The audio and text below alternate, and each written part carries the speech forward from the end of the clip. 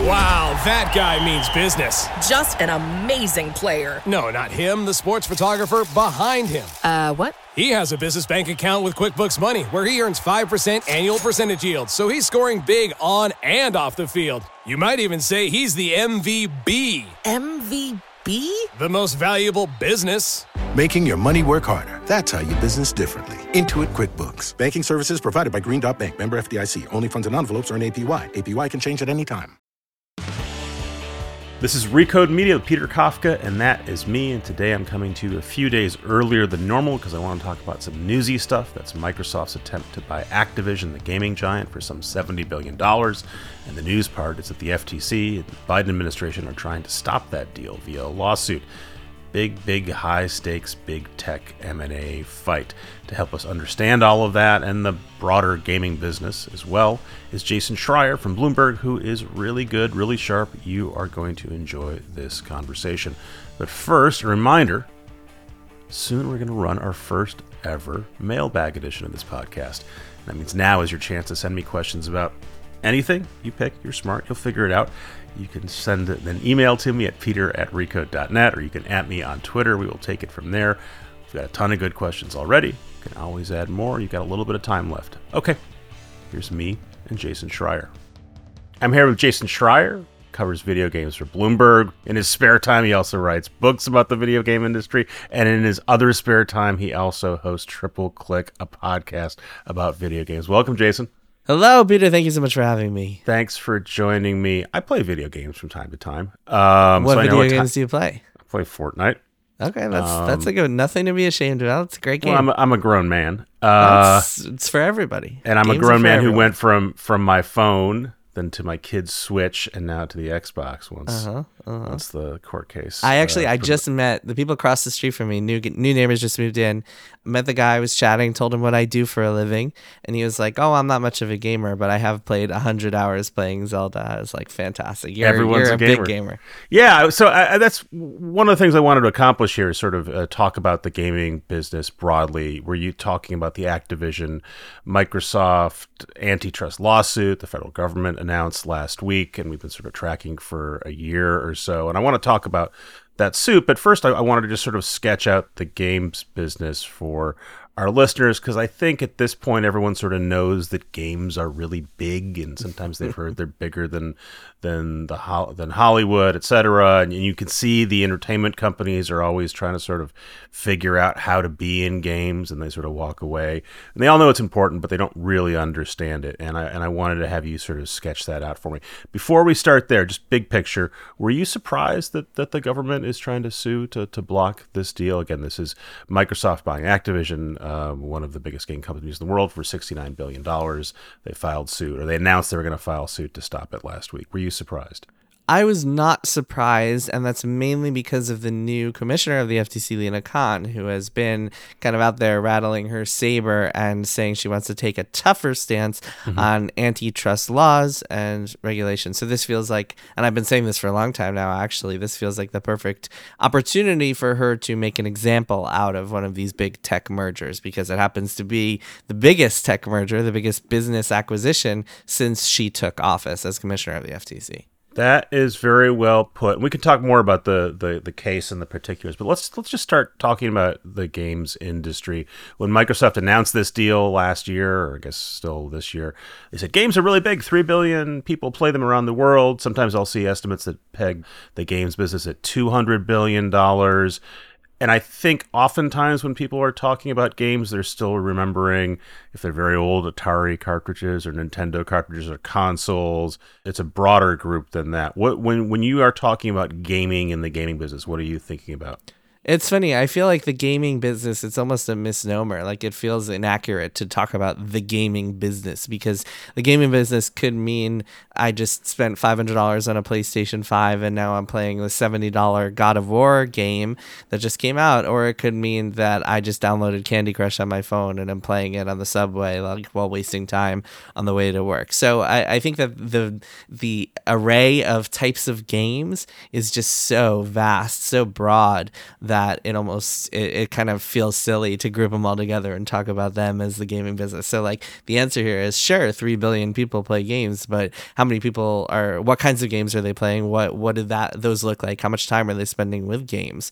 But yes, I mean, gaming is now part of the cultural consciousness. And in fact, I mean, this Activision Blizzard acquisition is a good example of that, because what Microsoft is buying here is what's kind of informally referred to within the company as ABK, which stands for Activision, Blizzard, and King. And there you have kind of 3 units of the same company.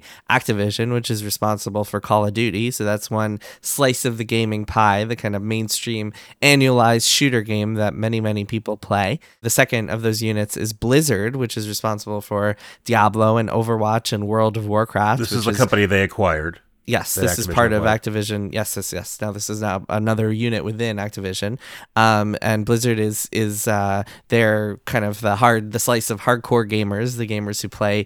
I mean, if you're playing World of Warcraft, you're probably spending a lot of time in it.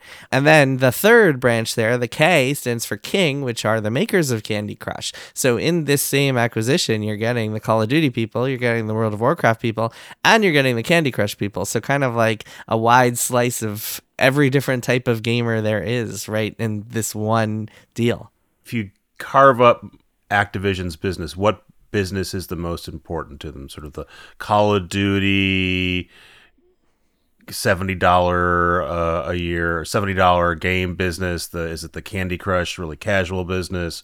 What's the primary engine there for Activision? So I believe that this is just off the top of my head, so these numbers might not be 100% accurate, but I believe the most recent numbers I saw of the revenue split were about half of revenue is the Activision unit, so that's Call of Duty and whatever other kind of bits and pieces they have along the way, like Crash Bandicoot and stuff like that, but mostly Call of Duty. I believe about 30 to 35% is King, is Candy Crush, and then another 15 to 20% is Blizzard stuff. So in terms of the split, I mean, Call of Duty is super important. Candy Crush is probably the most important because Microsoft doesn't really have a presence on mobile, and they're after that for sure. And also, when you look at this is just a revenue perspective, right? If you look at the costs that go into making these games, Call of Duty is very, very expensive to make. Candy Crush, very much less so. We're talking about a game that is kind of like a simple phone game versus blockbuster AAA pushing borders, pushing the boundaries of what graphics can do and gameplay can do with games. So we're talking about two very different things. And if you look at again, I don't have the numbers offhand, but if you look at the revenues versus the costs, I'm guessing that Candy Crush is by far the most profitable part of this deal, which is why I think I've talked to some experts who believe that Candy Crush, that the King part of the business, is very important to Microsoft, if not the most important part. It's really interesting because Candy Crush was a game that was very popular for a while, peaked. The company that made it, King, I believe it was either went public or was going to go public, and you could sort of see the contours of that business with their filings, which is they'd made this game. It was no longer as popular as it once was, but it was a cash machine. Because even games that are no longer as popular as they once were still have lots of players. A very small percentage of them spend. The games are free, for at least for a game like Candy Crush, and there's a hardcore group of people. They're the equivalent of whales at casinos who spend a gazillion dollars, worrisomely, frankly. Everyone seems to pay. I know people who have kind of sheepishly admitted to me that they spent $10 in Candy Crush to try to get through things faster. It's one thing to do it once. It's if you looked at the filings, there are people spending a lot of money every and they were sort of the core of the customers. But I guess my bigger point is to underline the fact that Activision makes a variety of different games that work on different kinds of consoles, PCs, phones, etc. Is that the standard for the game business right now, that if you're making games, you're making stuff that's widely available on different platforms? It's what everyone wants to do, that's for sure. So when it comes to the big game publishers, then yes, absolutely. That's what they are 100% trying to do. EA has been investing in mobile since 2010 or so. They have Star Wars mobile games. They have a Simpsons mobile game that has been pretty lucrative for them. Take-Two, actually, which is another one of the big kind of four video game publishers, they actually just purchased Zynga, the maker of Farmville, and that deal closed a little bit earlier this year. And that was entirely to get into mobile. And in fact, they have suggested that one of the reasons they purchased Zynga was to get that expertise to bring their biggest franchises like Grand Theft Auto onto mobile platforms. So yeah, everybody's doing this. Ubisoft, they just did a big, Ubisoft's the other of the big four. So the big four here that I'm talking about are EA, Take-Two, Activision, and Ubisoft. Ubisoft just had a big kind of summit for their biggest franchise, Assassin's Creed, and said, hey, here's the future of Assassin's Creed. One of their big announcements was a mobile game that they're making in conjunction with, I believe it was with NetEase, or maybe it was with Netflix or something, or it could be two different projects. Regardless. All of these publishers want their stuff to be consumed by as many people, as many places as possible. Yes, on mobile, 100%. Yep. In the same way that if HBO wants everyone to be able to consume HBO, regardless of whether they're getting it from Apple or Amazon or their cable company, etc. So we're going to get to the case, but you hear a lot of discussion in the government's lawsuit last week about exclusives. And they seem to be really focused about Sony, which owns PlayStation. Microsoft owns the Xbox console. So can you explain how exclusives work in the gaming world and why they're important? Yeah, so for the hardware makers, which are Microsoft, Sony, and Nintendo, it has been kind of an accepted part of the business and a true part of the business that in order to sell a video game console, you need software that can only run on that console. For example, you buy a PlayStation right now, you can get Spider-Man and Horizon and God of War and a lot of these other games. And the gamers know that, and they know that they are specific games that they want to play that can only work on that device. Exactly. You can only play those on PlayStation. Right now, if you want the new Mario game, if you want the new Zelda game, you can only play those on Nintendo hardware. So exclusives have always been, and this has been the case since video games first existed, since the 80s, since the 90s. And in fact, one of the original kind of console wars, and in fact, how Sony got into the console business in the first place was with the PlayStation, the original PlayStation in the mid-90s, when they kind of took some of the franchises that were exclusive to Nintendo, such as Final Fantasy, that was the big one, and brought them to PlayStation instead. So this has always been a part of the video game industry. Microsoft has now started pursuing its own strategy, but that's a separate thing. And yes, it is true that exclusives have always been a big component here. And when Sony says it as an exclusive on the Spider-Man game, is it Spider-Man? Is it licensing? Is it paying a fee? Is it paying someone a ton of money to make that only for Sony, or does it own the developer? So it owns, so Spider-Man itself, I believe, is partially or all owned by Sony, but it also owns the developer. It actually purchased the developer, a company called Insomniac Games, a few years ago. So yes, and Sony has also built its own kind of cadre of PlayStation Studios is what it calls, and they all make games that are pretty much exclusively for PlayStation. I should say that they've also been releasing more and more of their games on PCs, on computers, but that's kind of been an afterthought for them in recent years, and it's not like it's kind of a timing thing. So if you want a game when it comes out, you have to get it on PlayStation, then maybe a year after that, it'll come to computers. So the way these Sony and Microsoft and Nintendo are able to have exclusives generally is that they own the developer that makes it. Generally, but there's also a long tradition of some of these companies paying outside developers to make their games exclusive. For example, when the Xbox 360 launched, Microsoft paid EA to make Mass Effect exclusive for that platform. And there have been many other instances of that over the years. And so again, to bring this back to sort of like a streaming parallel, and you can buy a subscription to HBO for any device and any platform. You can only watch White Lotus on HBO, and that's, again, the advantage. That's what HBO is betting, that you'll pay them to get HBO there. So what is Microsoft trying to do by buying Activision, which makes games for lots of different platforms? And this is where we get into the argument the government is making. Do they want to take games like Call of Duty and Candy Crush, etc., and lock them up for Microsoft devices? So there are a couple of different kind of elements to this whole thing. So first of all, if you look at what Microsoft has done, Microsoft has been kind of pursuing a different strategy. So what happened was in the last console generation, the PlayStation 4 and the Xbox One, and here the nomenclature can be a little confusing because Microsoft decided to name a console the Xbox One. But putting that aside, so PS4 against the Xbox, right? PS4 completely trounces the Xbox to the point where Microsoft, which once was saying how many Xboxes it sold, had to stop saying it because the numbers were so embarrassing. Most estimates peg it that the PS4 outsold the Xbox by 2-1. And that's gamers saying we like the games that are available on Sony. Exactly. I mean, there were some other missteps that Microsoft made, but yes, and the Xbox was $100 more expensive than the PlayStation for its first year or so. But yes, that is what happened.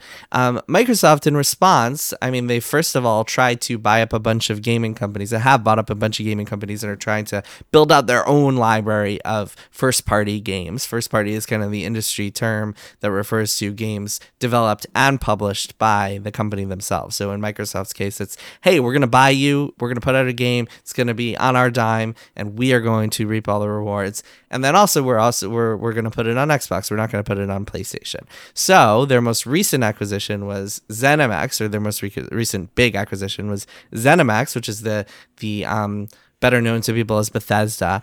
ZeniMax is kind of the parent company of this company that has made Skyrim and Fallout and a lot of big popular games. And all those future games are coming only to Xbox and computers. They're not. That was like an $8 billion deal. Microsoft saying we're going to spend $8 billion to beef up our product and to make it only our product. Exactly. So we have this kind of precedent now of Microsoft making a big acquisition and saying, you know what, you're not coming to PlayStation. And we've seen that happen a few times now.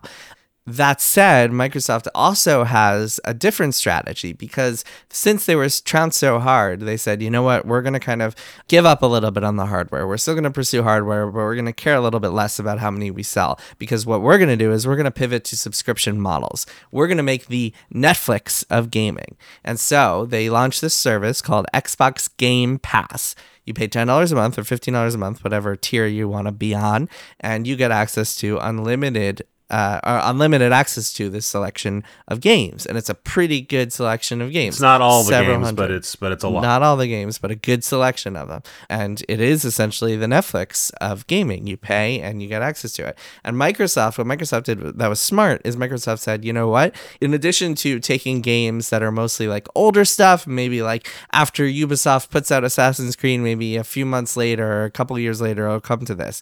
In addition to that, we're going to put our games, our first party games, day one on Xbox Game Pass. So what you can do is you can either get the new, Fable, or the new Halo Infinite came out last year. You can either buy that for $70 if you really want in the store, or $60, whatever it was, or you can just pay $10 a month and get it as part of the subscription, along with hundreds of other games. So they've built up a pretty strong business model with that. They have something like 20 million, 25 million, somewhere around there, subscribers right now to Xbox Game Pass. So this is where you get into really interesting and they're also saying this is stuff, I think it doesn't really work that well yet, but in theory, this is stuff that you don't have to even play it on a Microsoft device at this point. In theory, there's a cloud streaming aspect to this, which is something we can talk about in a little bit, because that's another kind of tier of this argument that the FTC is trying to make. It's another kind of branch. But they're saying, like, in theory, we don't even care about the console sales at this point. Exactly. Not only do we want to have streaming, but we don't even care if you play it on a competitor's device. Exactly. What they want is they want the same with, Microsoft has always been a software as a service company, right? The same with Windows. We want you to keep paying your monthly fee to be part of our ecosystem, and that's how we get you. We don't care about selling hardware anymore. So now you have this really, really interesting area where Microsoft is saying, and they've been saying for months now, even when this deal goes through, this Activision deals go through, we want to commit to putting Call of Duty on PlayStation platforms. So they said, I believe they leaked that they wanted to offer a 10-year commitment to put. Yeah, as this lawsuit was getting closer and closer to reality, the stories about what Microsoft was pledging to do got louder and louder. But they've said from the get-go, like, of course we're going to have Call of Duty for Sony and everyone else. We make a lot of money selling Call of Duty. If you need us to say that officially, fine, we'll say that. But absolutely, it's going to be available for PlayStation. I think they just said last week it's going to be available for Nintendo. Anyone who wants to play this can play it. Trust us, we're good. We don't. Does that argument make sense that it would be counterproductive for them to take a very popular game and make it exclusive? Or could you see the logic in going, it is a very popular game, and if you want to play it next year, you've got to buy an Xbox or at least a Game Pass?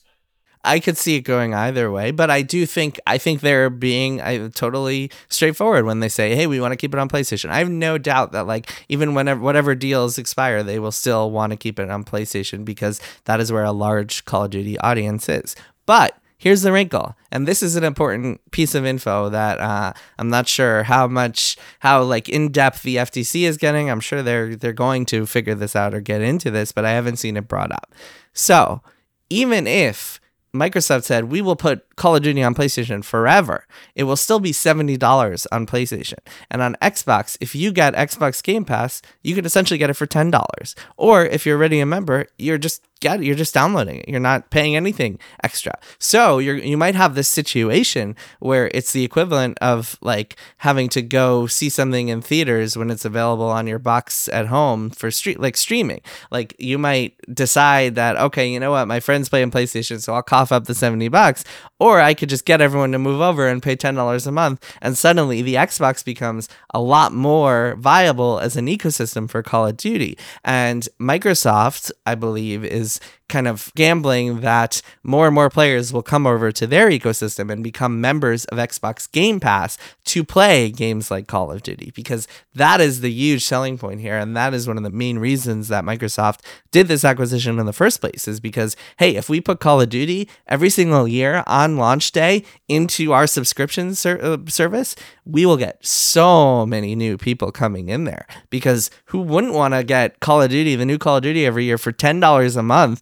Maybe you just play it for the next few months and it's already paid for itself, as opposed to $70 on PlayStation. And that's not a secret conspiracy. That's just sort of the business logic of why this is the business logic. This is the reality. And so it's kind of been silly to watch everybody arguing over oh, is it going to stay on PlayStation platforms? Will it not? Because it doesn't really matter. The business case is just going to be so easy. And they're going to get so many people over. Yeah, but the reason it matters, right, is that people who are playing Call of Duty on a PlayStation aren't going to lose Call of Duty.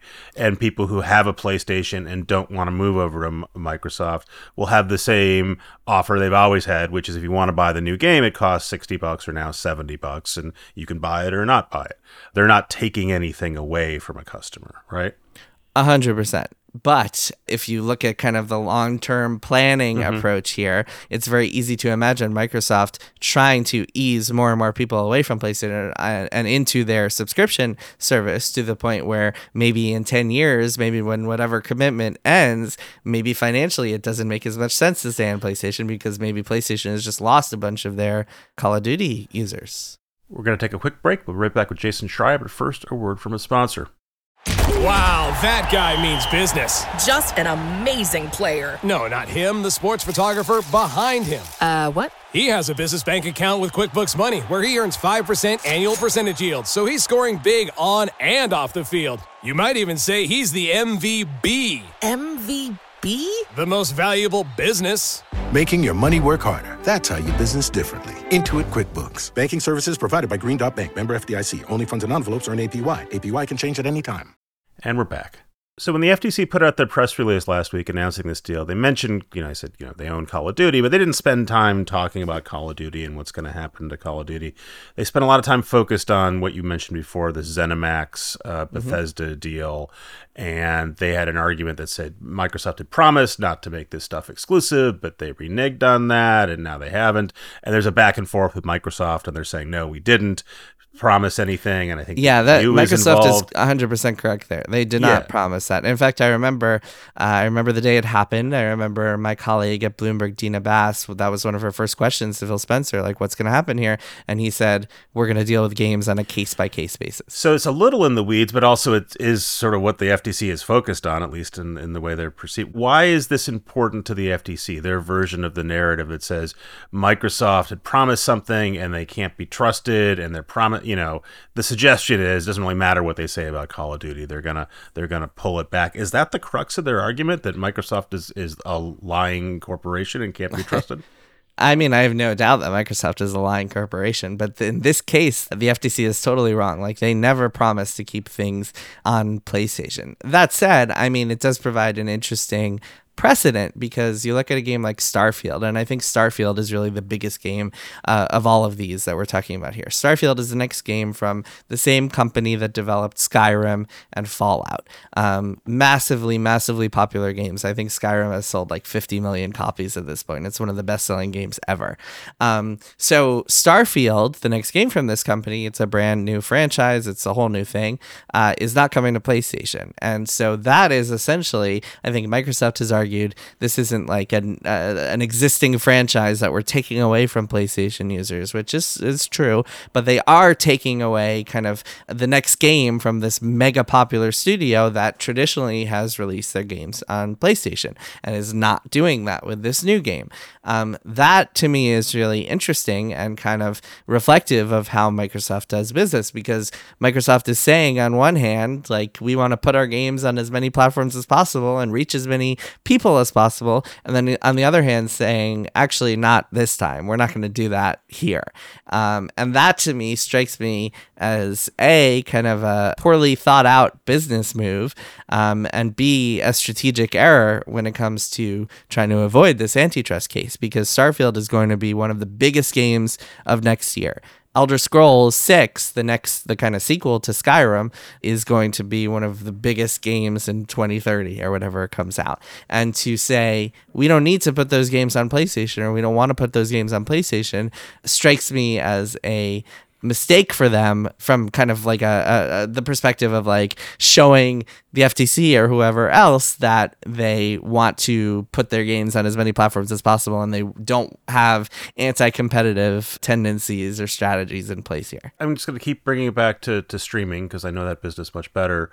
In the past, studios would make movies or television shows and license them to a network or put them in theaters, and then eventually they would show up in different places, different windows. That was commonly accepted. That was going to how it was going to work. And we've been seeing this consolidation over the last few years, where Netflix and now Disney and Warner are saying, the stuff that we make, we're going to put on our own platforms. And, we'll figure out how to compensate people, and there'll be an arm's length deal. But we're buying this stuff. We own this stuff. We want it to favor our services. And consumers complain about that. But there doesn't seem to be a lot of legal challenges to that. You told me before we started this, you're not an antitrust expert, but why would this be considered different than the way an HBO or a Disney handles the stuff that they make, buy, own? Why is it a different concern for gaming? Or should it be a different concern? A more apt comparison might be that Amazon buys Netflix and then says, you know what, all that stuff that Netflix made is now Amazon exclusive. I think that or maybe another apt comparison would be looking at something like Roku, which is more of a distribution device that is also making its own content. If Roku said, you know what, we're going to buy Netflix and we're going to put, I don't think that's possible. I think Roku's smaller than Netflix, but in this hypothetical world, Roku says we're going to buy Netflix and put all Netflix stuff exclusive on Roku devices. I think that's where you get into interesting questions. And there's this question of in antitrust, they always talk about vertical versus horizontal mergers, and horizontal mergers are the ones that are frowned upon, and vertical mergers are more acceptable, because vertical, you're talking about two kind of different areas of the pipeline, one is feeding into another, as opposed to direct competitors. And this is an interesting case because Xbox, both kind of like Roku, Xbox both makes the hardware for content and also makes the content. and they've tried to kind of downplay their market share from a content making perspective, which I also think is a fair point. Like, they're not even one of the biggest. Like, I believe the number I heard was that, like, even if Microsoft bought Activision, they would still only be like the third or fourth biggest gaming company. So they wouldn't even be the biggest maker in the space. I think Tencent is like the biggest by far. But yeah, I think that from an antitrust point of view, I think that's what people are looking at is this going to be a horizontal merger or is this a vertical merger? And what does it mean? What kind of competition is this going to stamp out? Microsoft is very familiar with antitrust. Famously, in the 90s and 2000s, they were fighting the government, which wanted to break it up. The government kind of won, kind of lost. Really, over the last 6 or 7 years, Microsoft has been full of criticism for other big tech companies and has been quite public in their advice to Washington about how to regulate them. And the suggestion has always been, but you don't need to worry about us because we learned our lessons and we're not doing any of this. You mentioned at the beginning of this conversation, this is a Lina Khan decision. She's running the FTC. She's Biden's FTC pick. They announced this deal in January 2022, knowing that Lina Khan's FTC was going to rule on it, knowing that the Biden administration, or at least Lina Khan, was interested in reining in big tech. Did you think they thought this deal would be a difficult one to get through and they wanted to try it anyway, or do you think they thought this is kind of a slam dunk?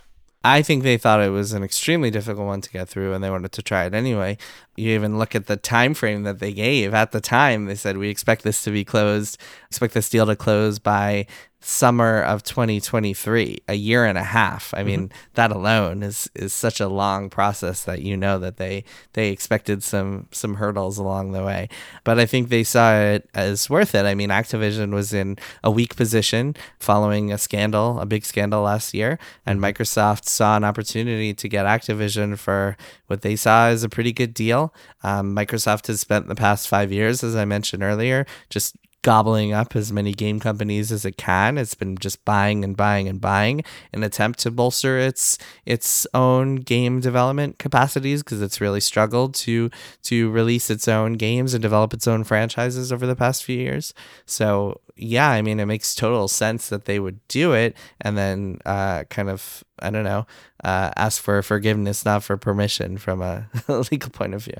Like we said, Microsoft's been telling everyone who will listen that it's going to make Call of Duty available lots of places. Are there other concessions they can make that you think would help them get this deal over the hump? There are. I mean, again, I don't know exactly what the FTC is looking at or what they're kind of trying to sort out here. I don't, based on the tenor of what they've been saying and also what Lina Khan has believed for years and years, I don't think there's any concession that would prevent that from going to a trial and going through a prolonged legal process, because I think, like I said earlier, I think this is more of a kind of making an example out of this. This is a big tech company buying another big tech company for $69 billion, and it should be stopped really because it's just too big. Exactly. And so I think that's kind of the certainly Khan's belief and the FTC's belief. So I don't know that there are any concessions that would have stopped that.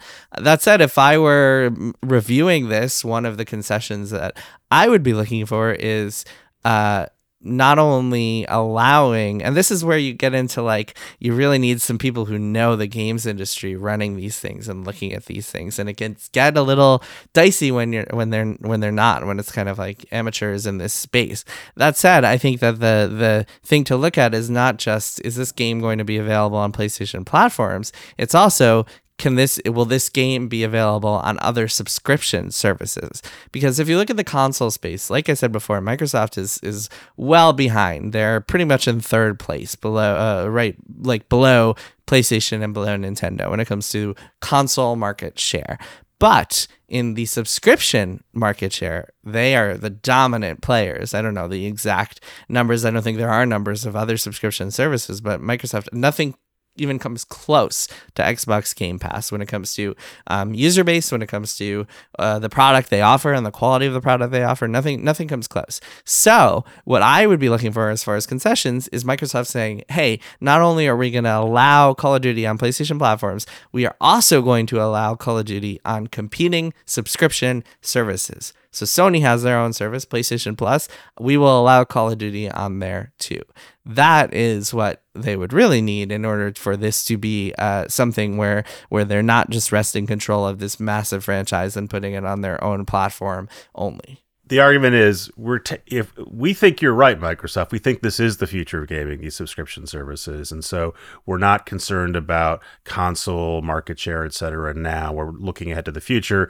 This is where antitrust, it's a whole brave new world, because antitrust usually looks backwards and says this deal was a problem, saying this thing is going to be a problem down the line, even though it doesn't exist or it's nascent now, is pretty much untested legally. And neither one of us are capable of figuring that out. I think the courts will be. By the way, it is what the FTC is doing with Facebook. And they're saying you can't buy VR companies, even though that market doesn't really exist now, but we think it will. Yep. We think you're trying to leverage yourself into that.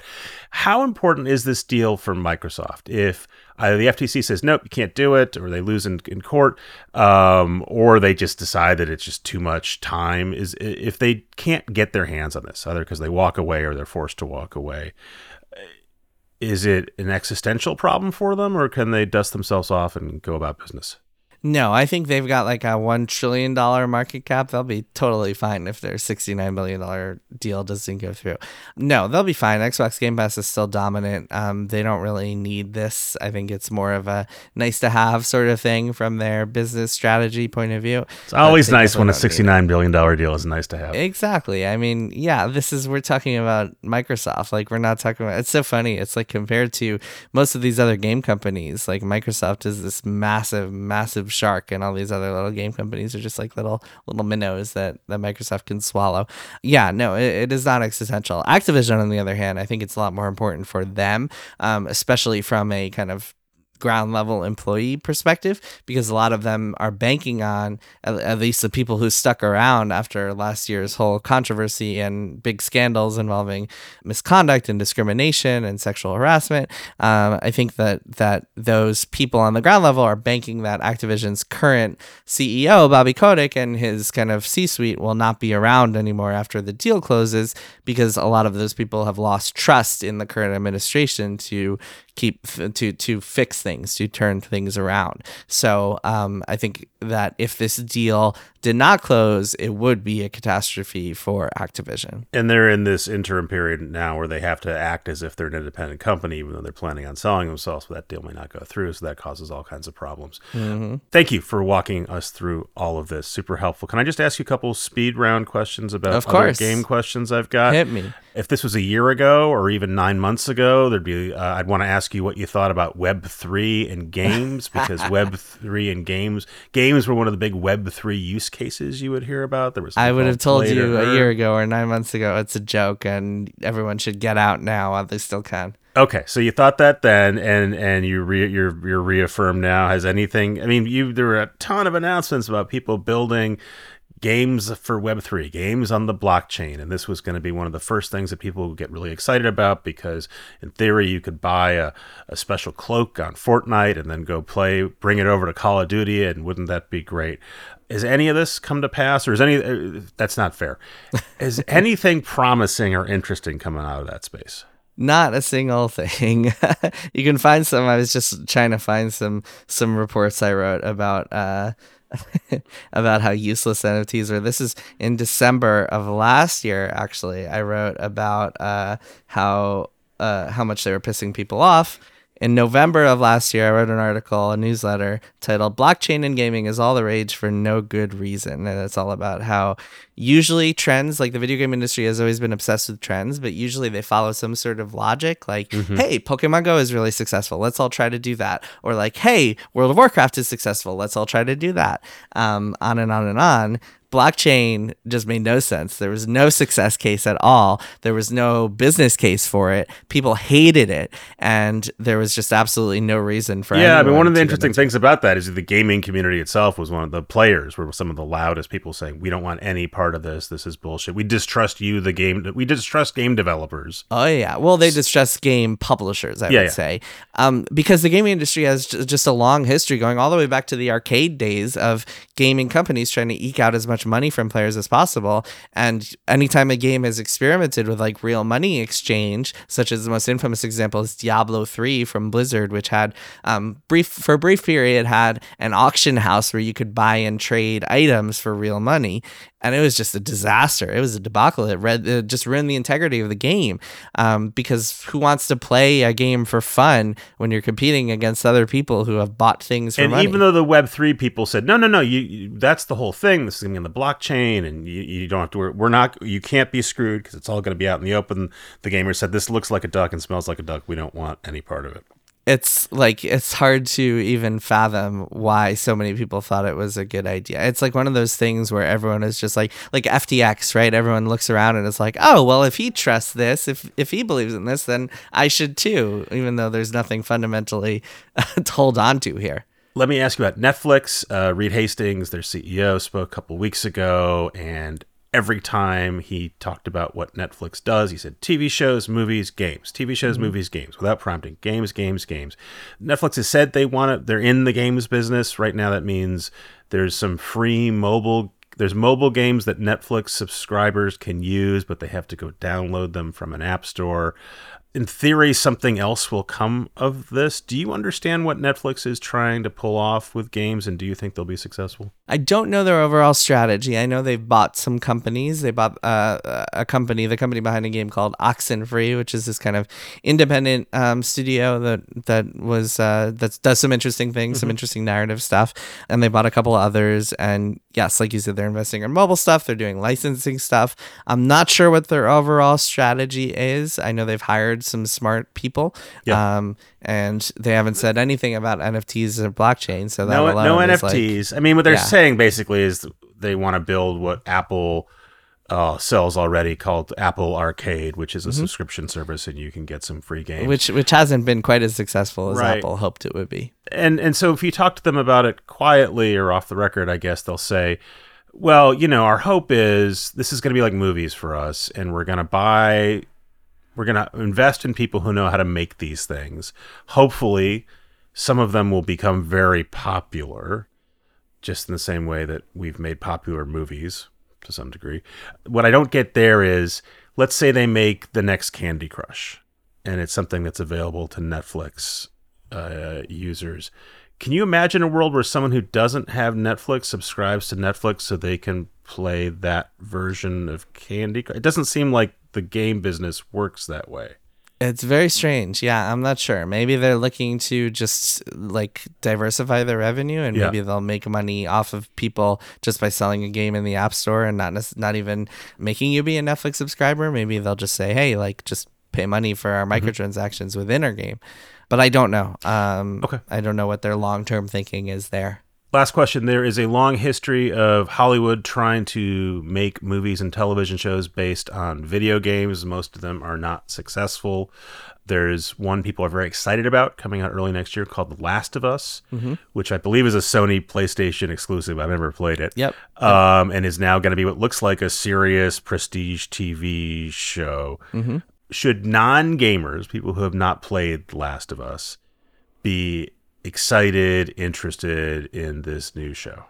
I'm not sure. I do want to push back against what you said, though, a little bit, which is that more recently, I think especially in TV, we've seen a lot more success in that world. We've seen The Witcher show on Netflix. We've seen, like, there's this one show, the animated show based on League of Legends that has people really buzzing. So there has been a little bit of success, not in the movie space, but at least in the TV series space. Yeah, I don't know. It's an interesting one. I played. I love the first Last of Us game. But you take away the kind of the gameplay of it, and it's just like another zombie story, like post-apocalyptic, like survival story. So I'm not sure. I've heard good things. I was out in LA last week. I was at the Game Awards, big video game show, and was talking to some folks who had seen the show or worked on the show, and they were pretty high on it. But I don't know. We'll see. Certainly a good cast. Pedro Pascal and what's her name? Bella Ramsey from Game of Thrones. I got screeners that I have not looked at yet. So okay. When I do look at them, I won't be spoiling it, but I will. I think we'll be talking about it next year. Jason Schreier, thank you for your time. Thanks for explaining all this. Yeah, thanks so much for having me, Peter.